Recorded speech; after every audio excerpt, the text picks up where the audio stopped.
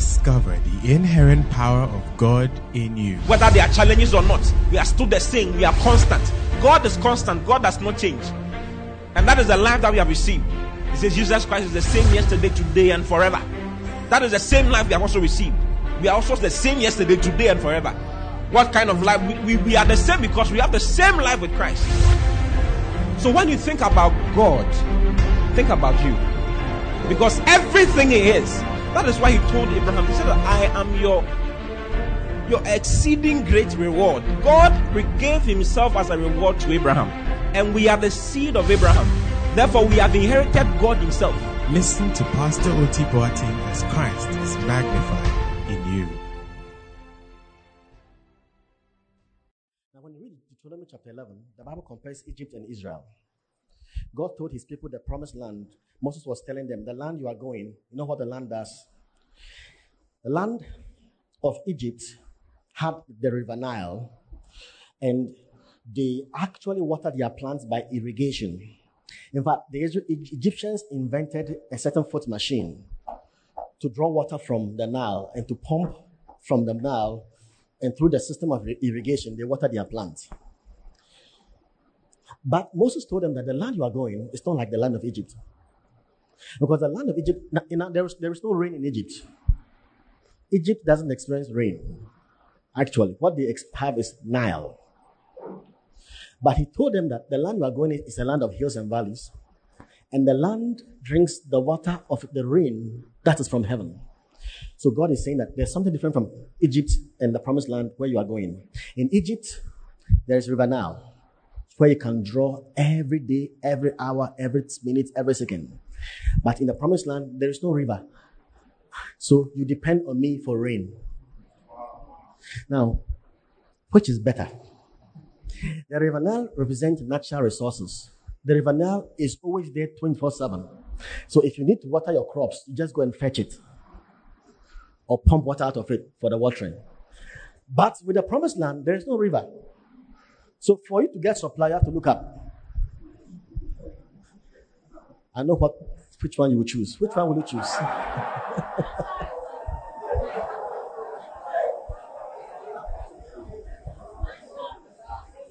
So you see,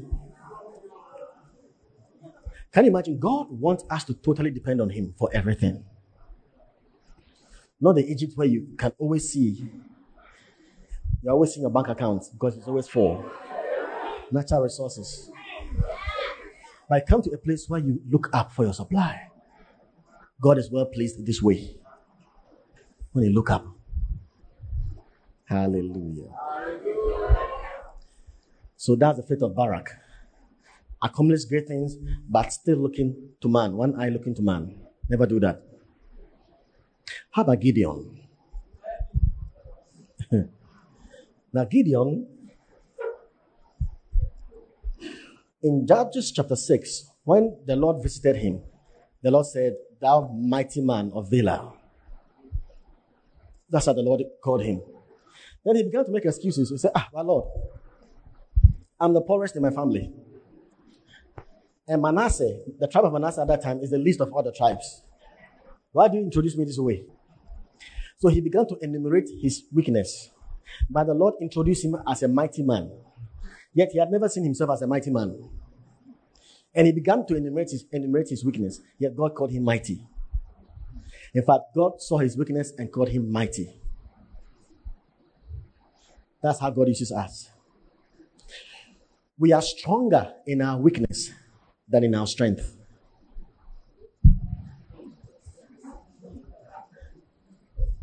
Did you get that? You are stronger in your weakness than in your strength. Didn't Apostle Paul say that his strength is made perfect in my weakness? The Lord told him, my grace is sufficient for you and my strength is made perfect. Jesus didn't say, my strength is made perfect in your strength. He didn't say that. He said, my strength is made perfect in your weakness. In your weakness. You know what it means? God qualifies the unqualified. The area where you are the weakest, chances are that those are the very areas God is going to use you the most. That's what God does. That's what God does. I'm telling you. You see, Pastor T. You think Pastor T leading all of you is by his might? I remember when Pastor T came to see me the first day that he wanted to start a ministry. The guy, I'm saying guy for a reason, was so discouraged in his demeanor. Your pastor. And so he came to me with his hands at his back. He didn't even know whether God had called. He was contemplating, I think. And when he was speaking, he would speak this way, positive, and he would speak negative. And as he was speaking, he was even wondering whether he's called. And if you see his face, now, if I was in the flesh, I would have said, young man, go and get some business and do. That was his. And God, we usually laugh with it. And I captured that facial look, and it has never left me. I was telling myself, this guy, So you know what God does? Whatever God wants to do, he looks around and he looks around and sees the least qualified amongst us and takes you to do what he wants to do by his grace. Listen, when I was in secondary school, and after that, you see, I couldn't speak English language. I couldn't speak English.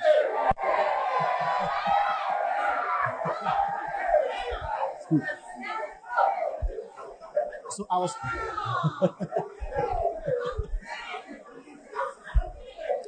Listen, I was a very bad student. Very bad. Very bad. I'm not academically bright. You see what God's grace can do. When I went to advancement school, listen.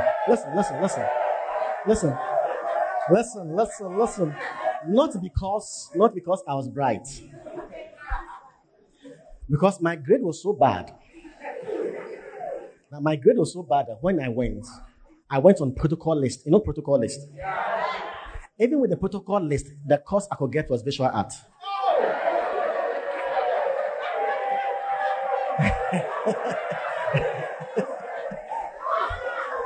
Now you know that of all the courses, the best students they take the best grade for science, then they come to general, then the least is visual art. In fact, every school you go, the most unserious students are the visual art. How many of you can bear witness?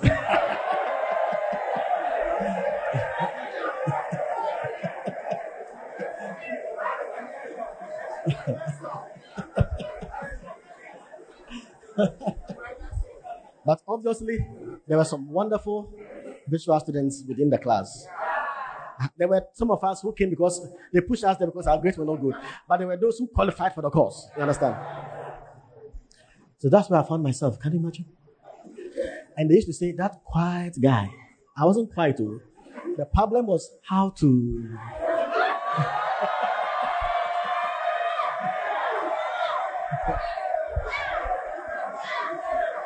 Now, aside from that, I was so shy that I didn't have the strength to stand one-to-one with a lady.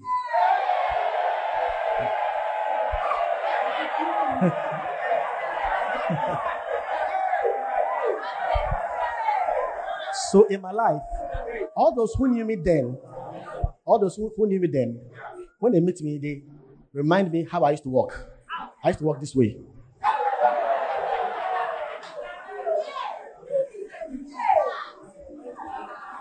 Hallelujah. In fact, when I was in the tertiary, the class was divided halfway. Some were saying I'm a stammerer, others were saying I'm not a stammerer. Can you imagine? I was even shocked. And those days when we go and see our grade, I don't see from the start, I see from behind. But we're three guys who were competing from behind. Hallelujah. So I'm amazed I'm standing before you preaching the gospel of our Lord Jesus Christ. Hallelujah. So obviously, God qualifies the unqualified. It's amazing. Hallelujah. And I know we all have our stories. We all have our stories.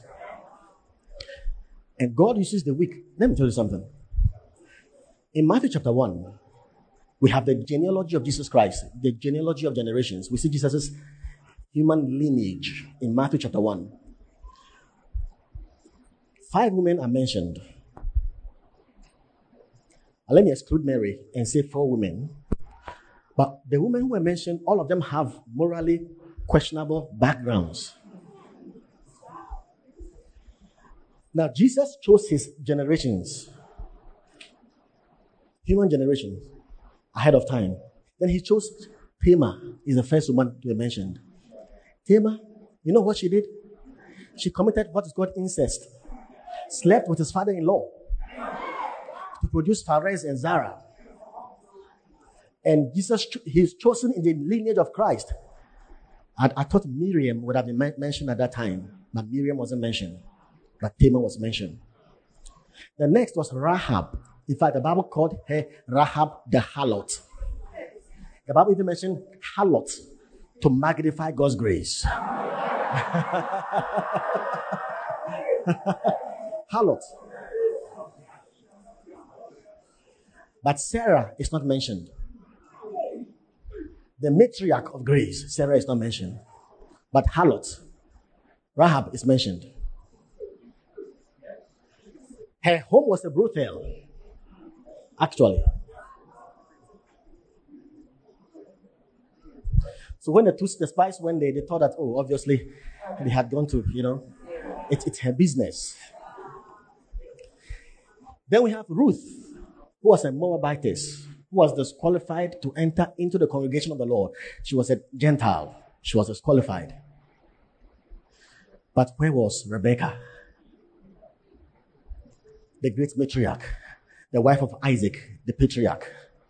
She's not mentioned. Look at those God chose. The next, we have Bathsheba. In fact, the Bible said the wife of Uriah, Bathsheba.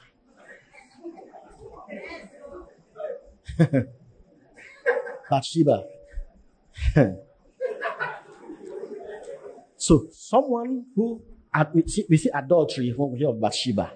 Her name is mentioned. Where was Rahel and where was Leah? Their names, these noble women, their names were not mentioned. But people who had morally questionable backgrounds, they were chosen by God in predestination to produce the lineage of Christ. Now I'm telling you that when God is choosing you, it doesn't matter the worst or how dirty you have been in the past. God doesn't look at your past, how worse you have been, or the number of men who have slept with you, or the wickedness you've engaged yourself in. God doesn't look at all these things. God wipes your past with his precious blood. And you are in God's books. And out of your disqualification, God magnifies his grace and sets his qualification, his seal of approval and approbation on you. Hallelujah. Because we are not sufficient in ourselves to think anything as of ourselves, but our sufficiency is of God, who has made us able ministers of the New Testament. He has done all these things that no flesh should glory in his presence.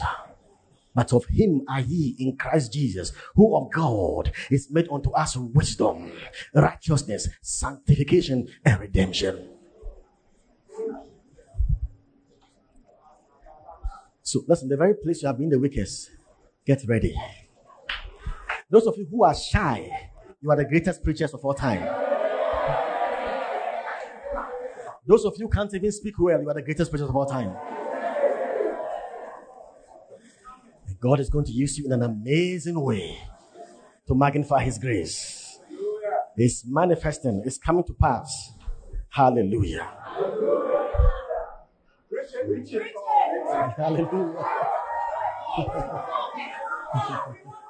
Hallelujah.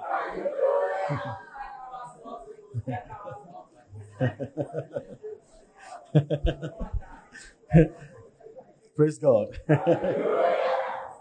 When you preach in lab economy, you don't want to stop.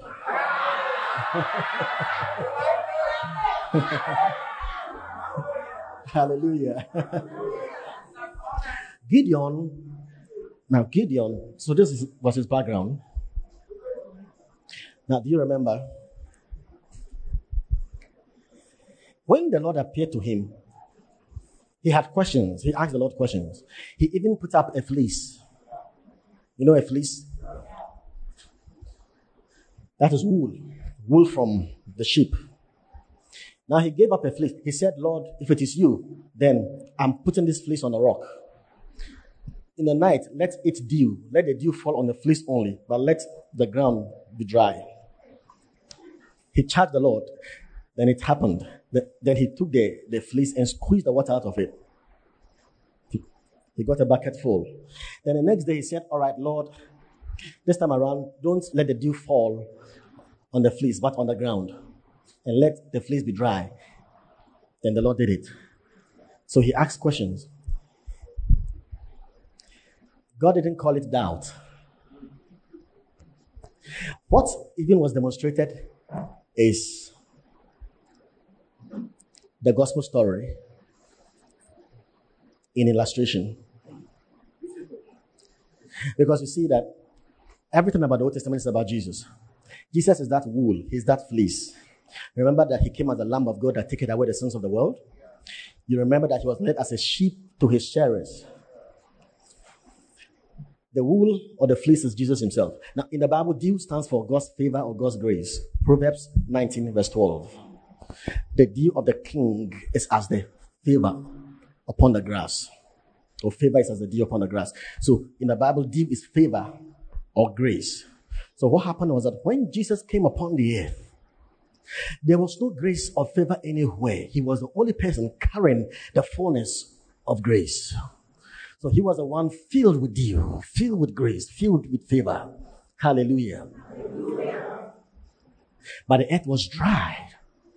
The earth was full of sin and death.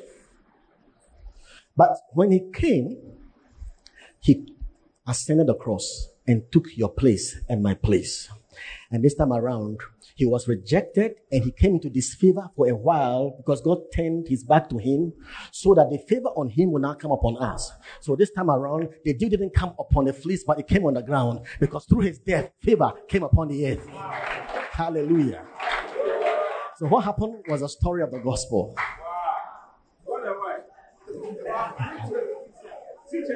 Hallelujah. Now, when Gideon was going for the war, look at how many people did he take for the battle? First was, 32,000? And he was going to fight against how many people? Is it 135,000? Something like that.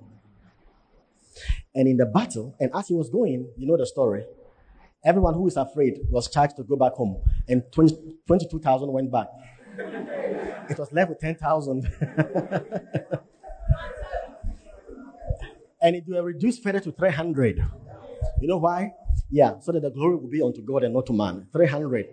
Fighting against more than 100,000 people. And when they were going for battle, you know what they took? They took a pitcher, a clay vessel, earthen vessel with light inside in a lamp. So they took a vessel of clay. The Bible calls it pitcher, an empty pitcher.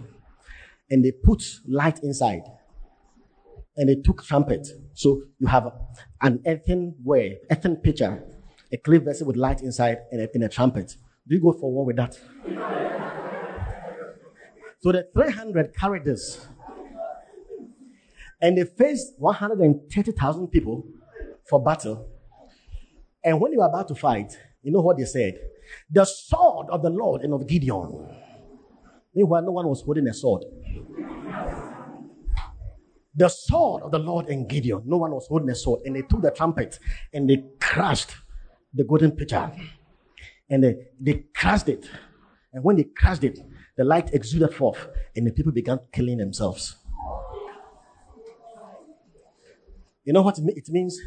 It reflects a kind of truth Paul spoke of in the New Testament. There is this treasure in earthen vessels. that the excellency of the power may be of God and not of us. Brethren, we are just earthen vessels. We are just clay vessels. But the treasure of light of God's glory is within us. Whatever God does out of us and through us is not us. Because we are just frail, we are just fragile, we are just feeble. Whatever God throws through us, the excellency of the glory is for God. That is why when you see a man like Pastor Oti, you can say, how can he's not smart enough to do all these things? He's just an earthen vessel. But the excellency of the power is of God.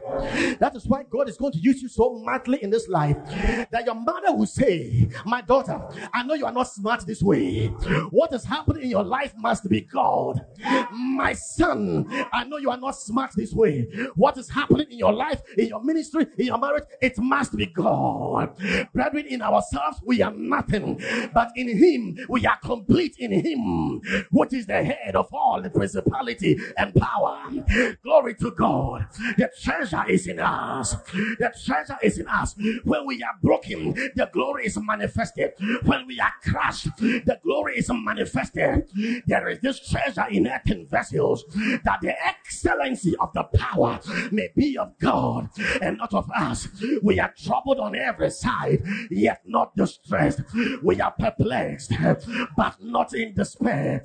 We are persecuted, but not forsaken. We are cast down and not destroyed, always bearing about in our bodies the dying of the Lord Jesus, that the life also of Jesus might be made manifest in our mortal bodies. So then death worketh in us and life in you. Listen, we are frail vessels, but the treasure is in us. This treasure will prevail. This treasure will conquer. The excellent spirit is in us. The excellent power is in us. The excellent beauty is in us. The radiation of His glory is in us. And you are happening. One of these days, this glory, this effulgence, this brightness, this splendor, this magnificence is showing forth to the world. It's showing forth to the world. Your glory is showing forth to the world. Arise, shine, for the light is come, and the glory of the Lord is risen upon thee. Rekaba sotetekete, lemanda shikatakate, zubate. Out of our weakness, strength is emerging. Out of our weakness, strength is emerging. Out of our weakness, strength is emerging. Strength is emerging. Out of our nothingness, something is coming. Yaman the Shita. Yaman the Shita. Who is sufficient unto these things? Yaman the Shika. Yaman the Shika. Yaman the Shika. Yaman the Shika. We then, as workers together with Him, beseech you that ye receive not the grace of God in vain. For He has said, I have heard thee in a time accepted. In the day of salvation I have succored thee. Behold, now is the accepted time, and now is the day of salvation.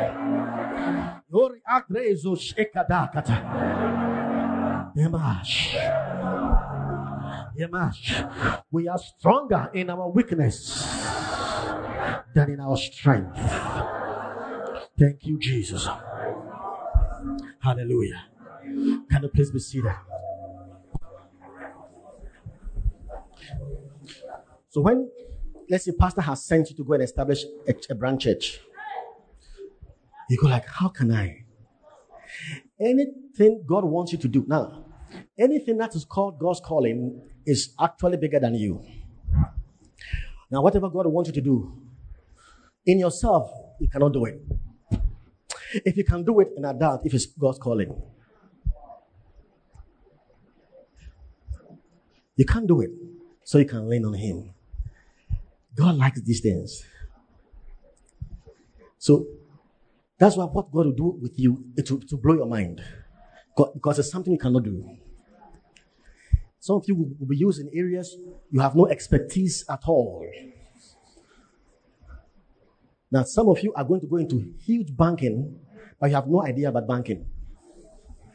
There are shiftings in the realm of the spirit for the last day move of God, and it has nothing to do with your university qualification. God is going to do it. Mara Makataye. Yeah. All right. Samson and Jephthah. Samson and Jephthah. Samson. Now, so we've seen that the difference between Gideon and Barak is because Gideon leaned on the Lord in his weakness. God perfected him. Barak was a man of faith, but he set his eyes on man. So though he had faith, it wasn't excellent. So the first lesson is that to have excellent faith, we look solely to God for whatever he will give us and not man. Then we have Samson, and Jephthah was a judge before Samson. But in the dignity of faith, God set Samson before Jephthah. Now, all these two guys, their backgrounds were very difficult. They all suffered rejection from their backgrounds. Now, Jephthah, remember that his mom was a harlot. And because he gave birth to Jephthah, he was dismissed from the community. They excommunicated him because of who his mom is. Can you imagine? Was he to be blamed for it? No. He wasn't to be blamed for it. What about Samson? Now, Samson had difficulty in his background. Now, what Samson suffered when he was growing up was rejection. Rejection. Now, when Samson was young, now in those days, all the boys, they had their hair down cut. Only women had their hair very long. Samson had his hair very long because of the Nazarite vow. So as a young boy, his friends ridiculed him. Look at him. Because, look at him, he looks like a woman. For your information, Samson was not well built. Samson wasn't someone who was like a commando. No, he was ordinary. He wasn't strong until the Spirit of God came upon him. All that he did was, and the Spirit of God came upon him. He wasn't physically fit. No. It was the anointing of the Spirit that empowered him to do that. If it was this, then God's glory cannot be magnified. But his hair was so long and he was a Nazarite. And you see, children, the most joyous occasion in Israel for kids is during the grape harvest. Every child is happy, jumping, stepping on the grapes. Children are very happy during the grape harvest. So all kids look to the grape harvest. But Samson couldn't go. Because of the Nazarite vow, he couldn't touch grape. So whilst all the children are happy, enjoying themselves, he's standing somewhere aloof. His countenance is even different. Now this guy, is he a woman or what?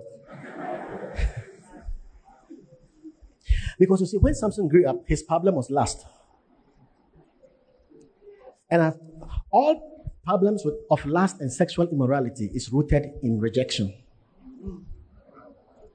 Rejection.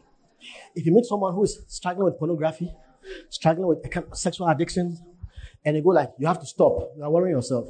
If he could stop, he would have stopped a long time. You can say you have to pray more. He could pray, but nothing is happening. Of course, prayer is powerful. But the person must be introduced to God's love and must have acceptance. Know how much is loved, how much is accepted. When the person is rooted in this kind of truth and knowledge, and he comes to accept himself, he'll be forever free from sexual immorality. Now, you can give the person different measures to stop, but you're only cutting the fruit. In a matter of time, it will grow again. But to lay the axe at the root of the tree, his rejection must be healed by knowing how much is loved of God, because it must be based in the scriptures. And when that is done, so now, everyone who has that problem, when I meet the person, I just describe their backgrounds. They think I'm a prophet. I said, no, I'm not a prophet, but actually this is scripture tells us. And it's always correct. So all of them had some, I don't know why God juxtaposed these people. Barak and Gideon, one place, Samson and Jephthah in another place. But yet Samson's faith was higher than Jephthah. You know why? This way, Samson was defeated the Philistines. Great exploit. Jephthah was also used to defeat the children of Ammon in his time because they came against Israel. They did exploits, but why did God place Samson higher than Jephthah? Do you want to know it? Yeah. One thing. Now, Jephthah was, when the men of Gibeon went to fetch Jephthah, and he accepted the offer to fight against their enemies and to be their leader, God himself was going to deliver Israel from the Ammonites. The Bible said the Spirit of God came upon him. Why? Because the anointing of God was strong upon him to deliver God's people from the oppressive rule. So God himself was going ahead of him by the anointing to deliver the people. Yet when the anointing came over him, he opened his mouth to make a vow. It was totally unnecessary. To make a vow that, Lord, if you deliver them into my hands, then when I come back home, whatever comes out of my house first, I'll give it as a burnt sacrifice for you. It was unnecessary. Now, it's like saying that, it's like my daughter is here and my daughter comes to me and tells me that, Daddy, please, if you pay my school fees for me, I'm going to wash your car for 3 months. That's my vow. Can you imagine? It's my responsibility to pay. It's my responsibility. I'm going to pay. It's my plan. The resources are mine to pay. But she comes and says, if you do it, this is what I will do. God himself, it was God's responsibility because he has said he is going to deliver the people. So why will you come and intercept what God has said with a vow? 2 reasons. Number 1, because of the weakness of faith. Number 2, because he wasn't near to God. Those who are not close to God, who do not know the heart of God, they trade with God by means of barter system. Because they don't know his heart. So to them, if you do this, then I'll do this. If you do this, such vows are all under the law.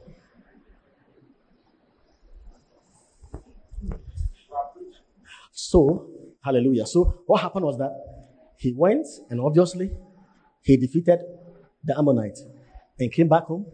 He was expecting that a dog, a sheep, a cow would come out of his house.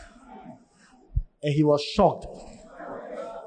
His only daughter, only child came out of the house. So she had to give her.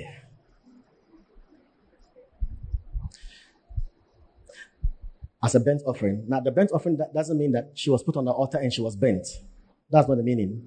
You read the chapter, the Bible says, then she went and bewailed her virginity. So the vow means that she wasn't going to marry all her life. Is there?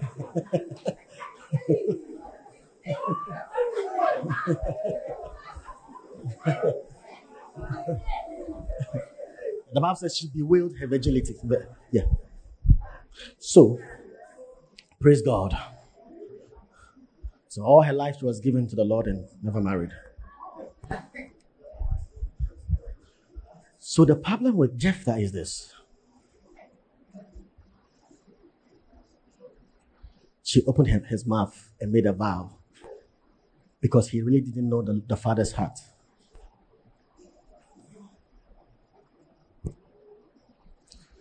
The more nearer and closer you are to God, the more you know his heart. Now understand that positionally in Christ, we are so near to God.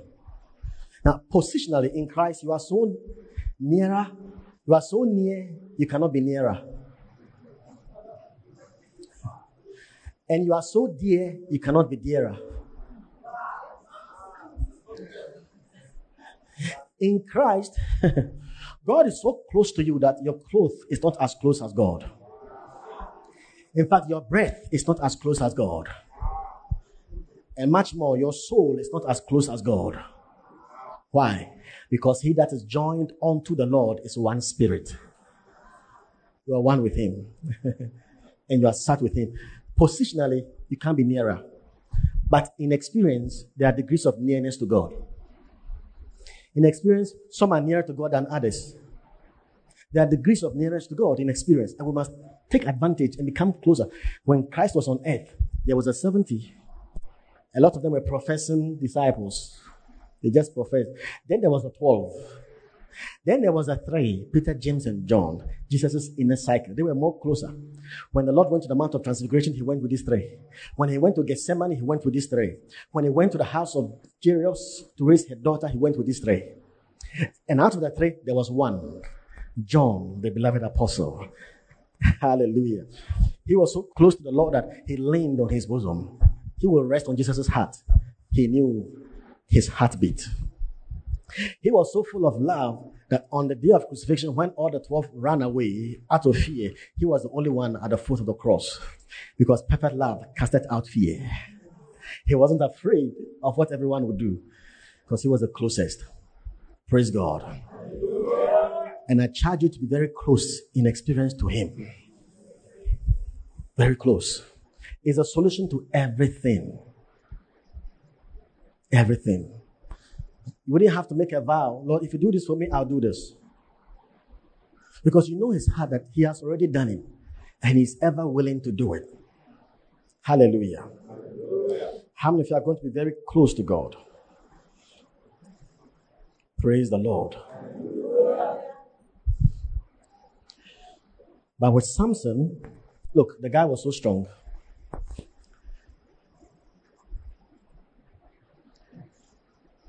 The Spirit of God came up upon him in Judges 15, and the Bible says he found a new jawbone of an ass, and he slew 1,000 Philistines. His faith transcended the law. All vows are under the law. That's what Jephthah did. His faith transcends space and time. Now, according to the Nazareth vow, you are not supposed to touch anything that is dead. Dead carcass, anything that is dead, dead bone, you can't touch it. You are defiled. That's the Nazareth vow. Yet the Spirit of God came upon him and he took the jawbone of an ass, which under the law is a contradiction. Yet the Spirit of God came mightily upon him. He took it and God used him to slay 1,000 Philistines. Like David, it was not right for him to eat the showbread, but he stepped ahead of the law. You see, he went beyond the realm of the law, stepped under grace ahead of time to enjoy the privileges of grace. Like the Syrophoenician woman, Jesus came exclusive. He came to the Jews, and she was a Gentile. She said, Lord, have mercy on me. My daughter is grievously vexed with the devil. Jesus didn't mind her. She continued following him. Jesus said, it is not meet to take the bread of the children to cast it to dogs, because the Gentiles were called dogs. So Jesus didn't come to the Gentiles. It was the next generation. Yet she followed and received something that was prior to her dispensation. And that's what Samson did. Hallelujah. So he went beyond the law and exercised the realm of faith, exercised faith. So God saw that and put his faith higher than Gideon. Hallelujah. Praise God. And in all, he was giving him glory. Samson gave God the glory. The glory. So what will give you excellent faith is actually in little things. Little things. Little things. Samson gave God the glory. That's distinct from Jephthah. Give God the glory for everything. Hallelujah. We have David and Samson. It's amazing. You read the life of Samson, you can't see any mistake in his life. You can't see any mistake. Samson was a very solid guy, very noble guy. Samuel. Thank you. Samuel anointed David. And the guy was powerful because Samuel was a judge, he was a prophet, and he was a priest. He had all three offices. He ended the judges, he ushered him in the kingship. Yet he was a prophet. Now look at Psalm 99, verse 6. Now look at what God says about Samuel. Moses and Aaron among his priests. You see, Moses is called a priest here. Can you imagine? You know he's a prophet, but he's called a priest here. He actually ordained the priest and ushered him and trained the priest. Moses and Aaron among his priests, And look at, and Samuel among them that call upon his name. So Samuel actually, historically and remarkably, was one of those guys who prayed and God answered his prayer. And Samuel among them that call upon his name. Now look at 1 Samuel 12 verse 17 and see what Samuel did so you can understand this verse. 1 Samuel 12 verse 19, see what Samuel did. 1 Samuel 12, 17. Now Samuel had gathered all Israel and he was addressing them. This is what he said. Is it not wheat harvest today? I will call unto the Lord and he shall send tender and rain. And ye may perceive and see that your wickedness is great, which ye have done in the sight of the Lord in asking you a king. The next verse. So Samuel called unto the Lord and the Lord sent tender and rain that day. Amazing. So Moses and Aaron among his priests, and Samuel, he's distinguished for those who call upon the name of God because, he had prayer and answered prayer. So he prayed and the Lord gave rain. He said, I'm going to pray and rain is going to come down. Amazing. The guy had strong faith and the rain came down. So we see this expert of faith with Samuel. How about David? Oh, he was a man of faith. I remember when he met Goliath as a small boy, just 17-year-old boy. David. Now he knew the Lord. And he stood before Goliath. They first began to exchange words. And Goliath began to blaspheme the God of Israel. When he began doing that, you know what David did? David took stones. David is a man of God. You know why? You know why he took stones?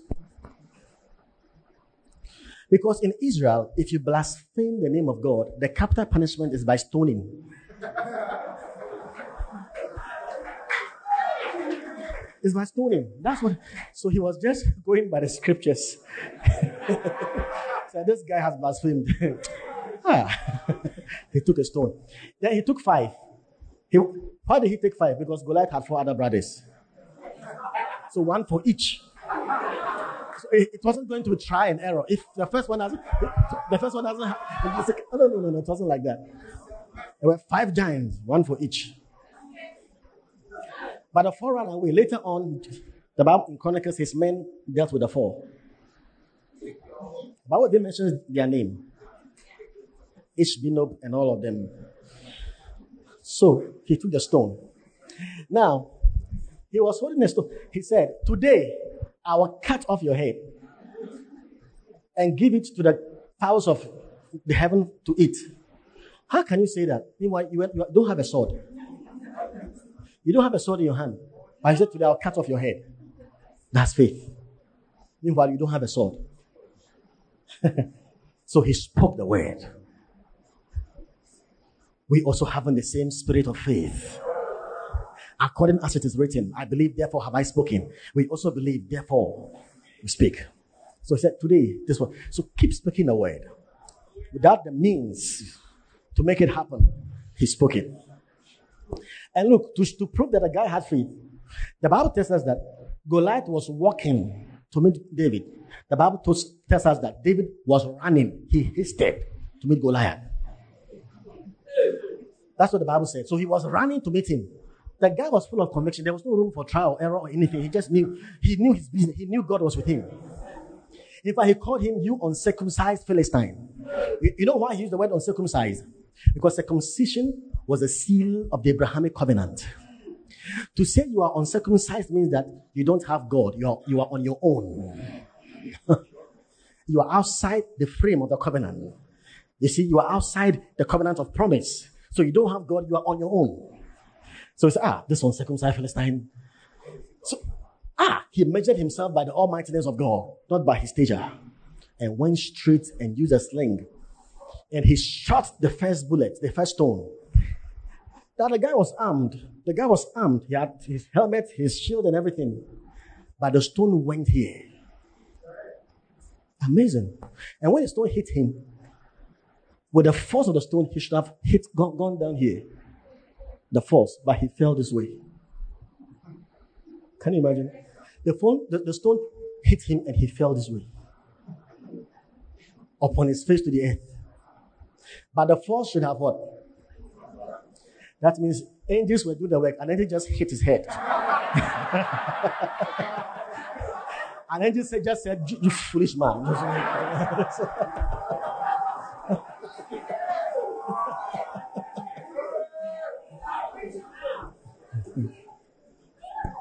Hallelujah. So obviously they had all great exploits of faith. But how come David is set above Samuel, the noble, holy prophet? Before he died, he said, I have coveted no man's silver or gold. No, he was so decent. His integrity was perfect. But there is only one thing he did wrong. There's only one thing Samuel did wrong. How many of you want to know?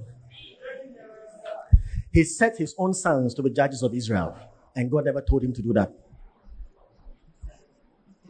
And that was the only thing that was against him. David loved his children very much, yet he never set them as leaders over the nation. He could easily have, but he never did that. But Samuel took his own children who were actually corrupt. It's amazing how you can have a powerful father, but the children, their minds were not renewed. And they became trouble to Israel, and he set them, but God never told him. But with David never took an action until he hears the Lord. David never took a decision until he hears the Lord.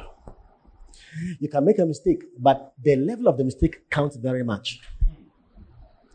Every time David was going for battle, the Bible says, and he inquired of the Lord, should I go? And the Lord will say, pursue, overtake, and recover all.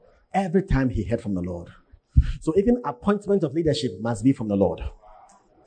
You appoint wrong people, your faith is not excellent. Hallelujah. Praise the Lord. So it's in little things. Amazing. I really thought that David would come less than Samuel because of Bathsheba and because of all those people. Plenty of problems. But it is of faith that it might be by grace. He even numbered Israel. All of these. Hallelujah. Brethren, may you stand perfect and complete in all of God's will. Then at last he said, and of the prophet also. God put ordinary people before the prophet. Apart from David, who was a king, and Samuel, and of the prophet also. To tell us that ordinary people can have excellent faith. Can have excellent faith. Hallelujah. So your faith can emerge glorious. You are here, and I'm telling you, in the sight of God, you are greater than Elijah. Yeah, greater than Elijah the Tishbite. Yeah. Greatness is not measured by how known you are. Those things doesn't matter in God's kingdom. It's not a matter of popularity or who is on a billboard or who is on television or who is not. No, that is purely earthly. No. God doesn't. God's estimation is entirely different. Actually, that which is highly esteemed in the sight of men is an abomination before God. So may your faith be. Now, God wants you to depend on Him totally, absolutely, solidly, in everything. Hallelujah. Praise the Lord. How many of you are going to have excellent faith? You will stand by God's word until everything is delivered. Faith is to stand by what God has said until you see the manifestation. Because God is, the Bible said He's faithful that promised. He doesn't lie. He doesn't lie.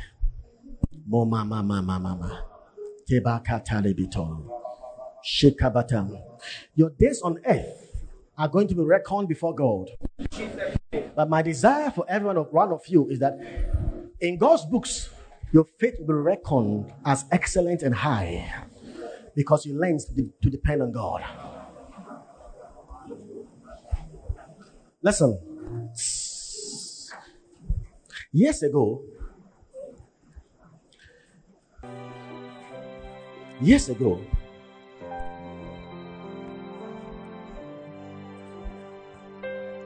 I didn't have money at all. For a long time, I was wondering who I could call to help me with money. I considered all the names I knew. I didn't know who to call. And I was wondering who can help me in this life. I'll look to the south, to the west, to the north, to the east. Look everywhere. Just frustrated, troubled. And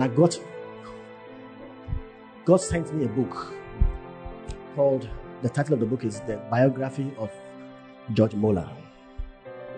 So I got hold of the book and began to read. How George Muller's life, he depended entirely on God and never asked any single human being for anything.